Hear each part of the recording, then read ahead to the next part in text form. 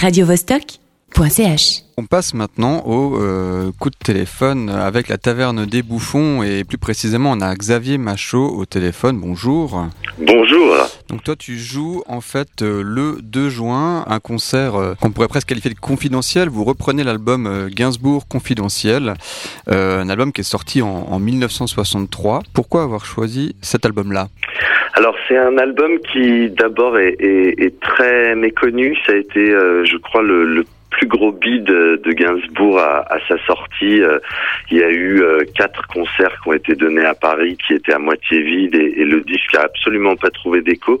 Et encore aujourd'hui, c'est quelque chose qui a globalement, si on n'est pas un aficionados de Serge Gainsbourg, qu'on connaît pas. Donc il y avait ce côté découverte parce que pour nous, c'est les 12 titres qui composent cet album sont de véritables perles.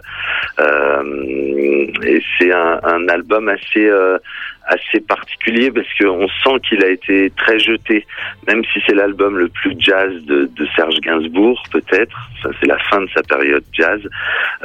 C'est un album qui est assez punk dans l'esprit. Ça parle entre les morceaux. Ça a été enregistré très vite. Il y a quelque chose d'assez urgent. J'avais lu des choses comme quoi certains morceaux avaient été écrits la veille de l'enregistrement et ça lui donne un côté spontané et sublime à la fois qu'on a beaucoup aimé. Alors c'est aussi un album qui a été composé à 2 et vous allez être 2 sur scène. Oui, tout à fait. Avec Olivier Depardon, qui est guitariste-chanteur de rock'n'roll, et on a complètement réarrangé cet album, parfois sur un titre recomposé aussi.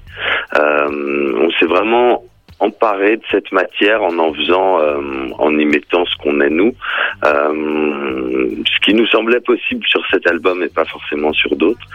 Et du coup, on est dans quelque chose, dans un rock, je dirais un rock un peu intimiste, assez low rock dans l'esprit. Voilà, guitare électrique, des boucles, un clavier et 2 voix.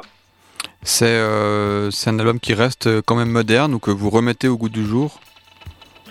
Alors moi je trouve que c'est un album qui ne vieillit pas et c'est un son qui ne vieillit pas au départ. Après le remettre au goût du jour, en tout cas le remettre à notre goût,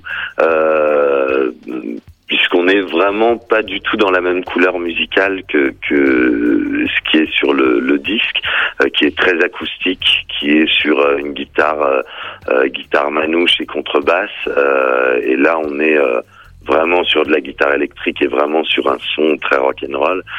Donc je sais pas si on peut parler de goût du jour, mais en tout cas de notre goût, c'est sûr.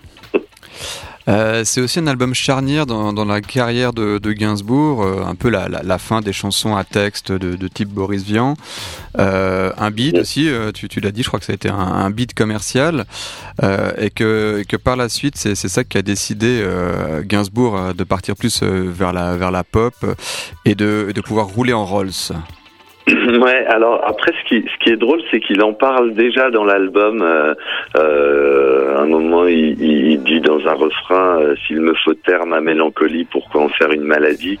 Et il parle beaucoup à la fois de sa haine des yéyés et à la fois du fait qu'il va y aller. Il a peut-être fait exprès, en fait, c'est ça que t'es en train de dire. Il s'est dit ouais, je vais quand même en faire un pour montrer que ça va être un beat, comme ça j'aurai une justification pour aller chez les yéyés.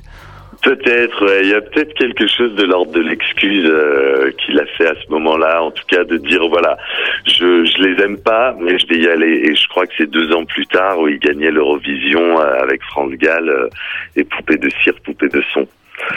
Et il devenait l'égérie des yéyés juste après, quoi. Et vraiment, sur cet album, il leur crache dessus, quand même, globalement. Voilà, donc il y a en effet, c'est vraiment un moment de charnière. Et plus tard, il a parlé il a dit cette phrase qui est j'ai retourné ma veste quand je me suis rendu compte qu'elle était doublée de vison. Il parle vraiment de cette période-là.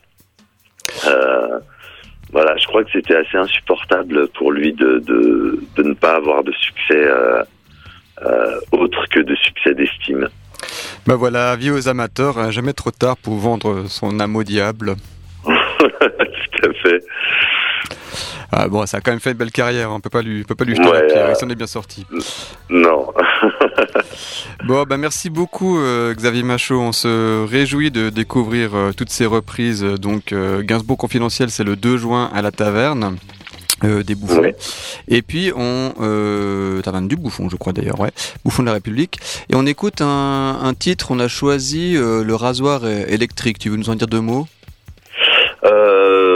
Non, je vais vous laisser écouter. Hein. Voilà, ok. Avec plaisir, merci à toi. Salut. Super, merci beaucoup, à bientôt.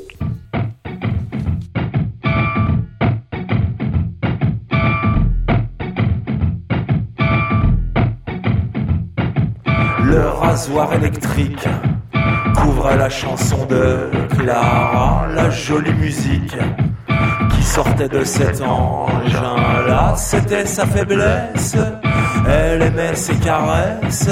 Le rasoir électrique frôlait la jambe de Clara. Ce bruit métallique avait le don de mettre hors de moi. Ce n'était pas drôle de garder mon self-control. Le rasoir électrique me rendait dingue, mais Clara ne prenait au tragique ni mes angoisses ni mes amours. Un jour quand même, je lui ai dit je t'aime sous le rasoir électrique. Tu n'as rien entendu, Clara.